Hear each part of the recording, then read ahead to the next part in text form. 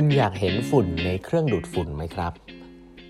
สวัสดีครับท่านผู้ฟังทุกท่านยินดีต้อนรับเข้าสู่8บรรทัดครึ่งพอดแคสต์สาระดีๆสำหรับคนทำงานที่ไม่ค่อยมีเวลาเช่นคุณนะครับอยู่กับผมต้องกวีวุฒิเจ้าของเพจ8บรรทัดครึ่งนะฮะวันนี้เป็น EP ที่1321แล้วนะครับที่เรามาพูดคุยกันนะครับเจมส์ไดสันนะเล่าต่อนะครับโอ้สนุกจังเลยนะครับเล่มนี้นะพอมาอ่านย้อนหลังแล้วดีนะครับใครที่สนใจเกี่ยวกับประวัติของอินโนเวเตอร์คนหนึ่งในโลกเนี่ยผมว่านานๆจะออกมาสักเล่มนึงนะอย่างที่เล่าให้ฟังครั้งที่แล้วเนี่ยเขา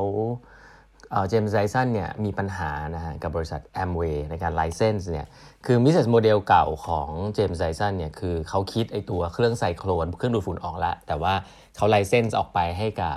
บริษัทในอื่นในการทำ manufacturing ทำการตลาดอะไรแบบนี้เนาะก็เพราะว่ามีปัญหาหลายๆอย่างนะครับบางอันเวิร์กบางอันไม่เวิร์กแต่ส่วนใหญ่จะไม่เวิร์กเนาะโดยเฉพาะเจอลอสูตกับบริษัท Amway เนี่ยที่หนักหน่วงมากเนี่ยเขาก็เลยคิดว่าทำไมเขาถึงไม่ตัดสินใจที่จะลุยเองใช้คำนี้แล้วกันเนาะก็เนี่ยแหละฮะ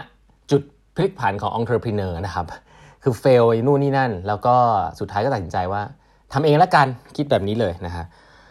คนแรกที่เขาวิ่งเข้าไปหานะครับก็คือแก๊งที่เรียกว่า venture capitalist นะครับอันนี้ปีให้นึกภาพนี่ปี1992นะคือเป็นปีที่ venture cap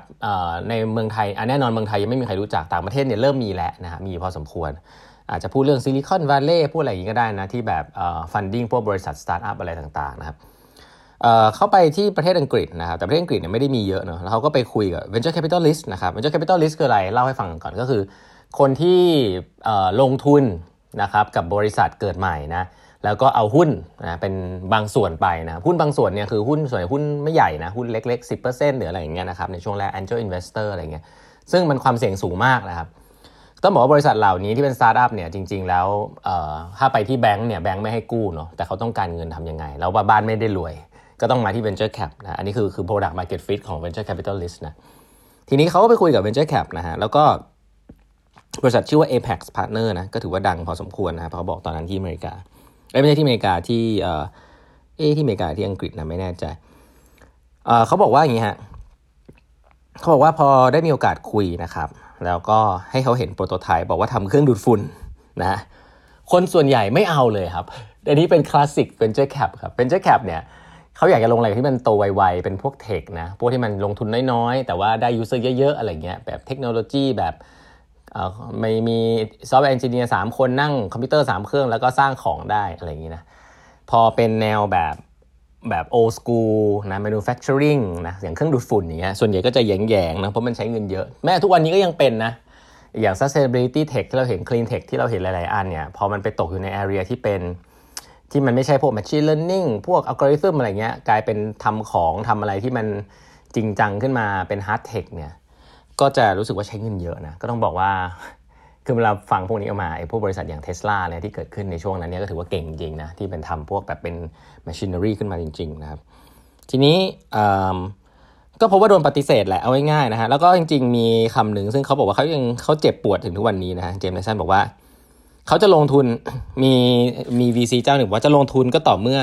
เจมส์ไดสันเนี่ยสามารถจะไปชวนคนในอินดัสทรีมารันธุรกิจนี้นะครับก็คือไม่เชื่อในตัวเจมส์ไดสันนั่นเองนะครับว่าคิดขึ้นมาได้แหละแต่ยูน่าจะรันธุรกิจนี้ไม่เป็นอ่ะต้องไปหาคนในอินดัสทรีซึ่งคนในอินดัสทรีส่วนใหญ่ก็คือคอมเพทิเตอร์ของเขาเนาะซึ่งคู่แข่งพวกนี้ก็คืออย่างแรกก่อนให้ไปขโมยคนคู่แข่งมารันอันนี้อย่างแรกอย่างที่สองก็คือว่าคือในฐานะ entrepreneur เขาก็รู้สึกว่าคนที่ลงเนี่ยพูดชัดเจนว่าจะลงแต่ว่าไม่เชื่อในตัวเขาเนี่ยก็รู้สึกว่ามันก็เป็น red flag มากๆนะครับสำหรับเขานะก็บอกว่ามีแบบนี้ด้วยนะแปลกดีนะครับก็เขาก็เลยไม่ได้เอาเงินจาก venture cap ละกันนะครับสุดท้ายครับก็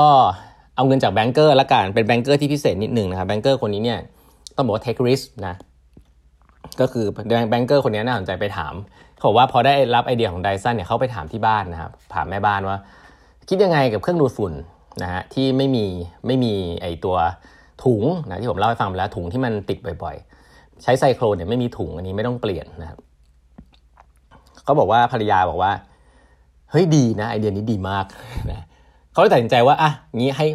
กลับมาจะปล่อยกู้ให้ไดสันนะแต่ทั้งนี้ทั้งนั้นเนี่ยระบบของแบงค์เนี่ยก็คือต้องเอาบ้านมาจำนองนะครับและนี่ก็เป็นอีกครั้งหนึ่งที่เจมส์ไดสันเนี่ยเจ็บปวดมากว่าอีกครั้งหนึ่งที่เขาจะต้องเสี่ยงที่จะเสียทุกสิ่งนะฮะก็คือต้องเอาบ้านมาจำนองเพื่อให้ได้ เงินประมาณ 400,000 ปอนด์นะครับเอาไปเขาเรียกว่าอะไรเงิน 400,000 ปอนด์เอาไปสร้างโรงงานนะครับแต่เขาก็ตัดสินใจทำนะคุยกับแฟนแล้วเขาบอกภรรยาเนี่ยซัพพอร์ตมากเขาบอกว่าสู้กับแอมเวย์มา5 ปียังทำเลยอันเนี้ยก็ต้องเป็นการต่อสู้ที่ต้องทำอีกนะครับก็ตั้งบริษัท Dyson Appliance ขึ้นมาเป็นครั้งแรกนะครับอันนี้ก็คือเรื่องของการหาเงินนะแล้วก็แต่ต้องบอกว่าหลังจากนั้นเนี่ยธุรกิจค่อนข้าง take off ค่อนข้างดีเพราะว่าเหมือนกับมันมีของดีแล้วอะถ้า manufacturing ได้เนี่ยตลาดก็ค่อนข้างเริ่มที่จะตอบรับนะฮะการทำการตลาดของเขานี่น่าสนใจมากอันนึงเขาบอกว่าคือโฆษณาว่า no bag นะอันนี้ชัดเจนคือ no bag ไม่เพราะเขารู้สึกมันเป็น pain point ของคนทำเครื่องดูดฝุ่นคนที่ซื้อเครื่องดูดฝุ่นคือต้องมานั่งเปลี่ยนไอ้ถุงเนี่ยตลอดเวลาพอบอก no bag เนี่ยคนก็ชอบนะครับแต่ว่า price point เนี่ยเป็นเรื่องที่สำคัญเป็นตลาดที่เจมส์ ไดสันเนี่ยตั้งราคาเครื่องดูดฝุ่นเอาไว้สูงกว่าเครื่องดูดฝุ่นในตลาดอื่นเยอะมากนะครับก็เนื่องจากที่ว่ามันเขาเจมส์ ไดสันมีความเชื่อเรื่องนึงว่าไม่ว่าคนจะรายได้เท่าไหร่เนี่ยการจะเจียดเงินมาเพื่อซื้อเครื่องดูดฝุ่นที่มันคุณภาพสูงไว้ที่บ้านเนี่ยเป็นสิ่งที่ทำได้นะครับเขาก็เลยตั้งราคาไว้สูงที่สุดซึ่งเอาไว้บอกถึง quality ซึ่งมันดีกว่าจริงๆแล้วเป็นจุดขายจริงๆนะครับเขาบอกว่าถ้าเกิดทำมาขนาดนี้แล้วไม่กล้าตั้งราคาสูงเนี่ยก็แสดงว่าไม่เชื่อใน quality ของตัวเองนะครับแล้วก็จริงๆในภาพรวมคือมันก็ไม่ได้แพงกว่าด้วยเพราะว่ามันไม่ต้องเปลี่ยนถุงไอ้ที่พูดเนี่ยมันเป็น business model อีกแบบนึงเพราะฉะนั้นตั้งราคาไว้สูงมากนะครับสูงเลยนะแล้วก็กับว่าได้รับผลตอบรับที่ค่อนข้างดีด้วยนะครับอันนี้ก็เป็นวิธีหนึ่งอีกอันหนึ่งก็คือในตัว product เองเนี่ยมันมีช่วงหนึ่งที่เขาจะต้องมาตัดสินใจว่ามันมี market research ครับบอกว่าคนเราอ่ะใครจะอยากดูฝุ่นนะต้องถามเพื่อนๆทุกคนด้วยนะว่าเราเป็นคนชอบดูฝุ่นในเครื่องดูดฝุ่นไหมเวลาหยิบออกมาดูแล้วรู้สึกยังไงนะบางคนรู้สึกสกปรกนะแต่ผมเป็นคนนึงที่รู้สึกว่าเวลาเห็นฝุ่นเยอะๆที่ดูดขึ้นมามันจะฟินนะรู้หลายคนเป็นหรือเปล่าแล้วก็เพราะว่าเจมส์ ไดสันเนี่ยทำ market research เรื่องนี้เขาบอกว่า market research ส่วนใหญ่เนี่ยบอกเลยครับว่า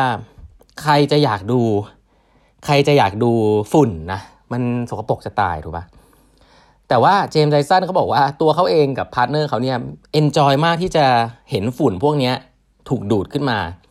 เขาก็เลยตัดสินใจทำไอ้ตัวไซโคลนไอ้ตรงเครื่องตรงกลางที่เก็บฝุ่นเนี่ยเป็นพลาสติกใสครับให้คนได้เห็นฝุ่นว่ามันโดนดูดขึ้นมาด้วยความรุนแรงแค่ไหนแล้วดูดขึ้นมาได้เยอะแค่ไหนแล้วเขาพบว่าสุดท้ายแล้วลูกค้าชอบฮะลูกค้าชอบที่จะดูว่าฝุ่นมันมีขึ้นมาเยอะแค่ไหนโดยที่ไม่ต้องไปแตะมันนะเยอะแค่ไหนกลายเป็นอินไซต์นึงซึ่งทำให้เครื่องดูดฝุ่นของเขาเนี่ยคนชอบมากคือชอบเห็นฝุ่นฮะผมก็รู้สึกว่าเขาจริงๆแล้วเนี่ยถ้ามาถามว่าเราชอบไหมเนี่ยเราก็ไม่รู้จะตอบยังไงเนอะแต่ว่าในใจเราเนี่ยเวลาเห็นเนี่ยเราก็อาจจะโรคจิตนึงเราก็ชอบดูนะก็อันนี้ก็เป็นสิ่งที่เจมส์ ไดสันเล่าให้ฟังในหนังสือนะครับว่าไอ้วิธีคิดพวกนี้เนี่ยเราไม่ได้คิดไปเองเนาะคนที่เขาทำ product พวกนี้เขาก็ต้องคิด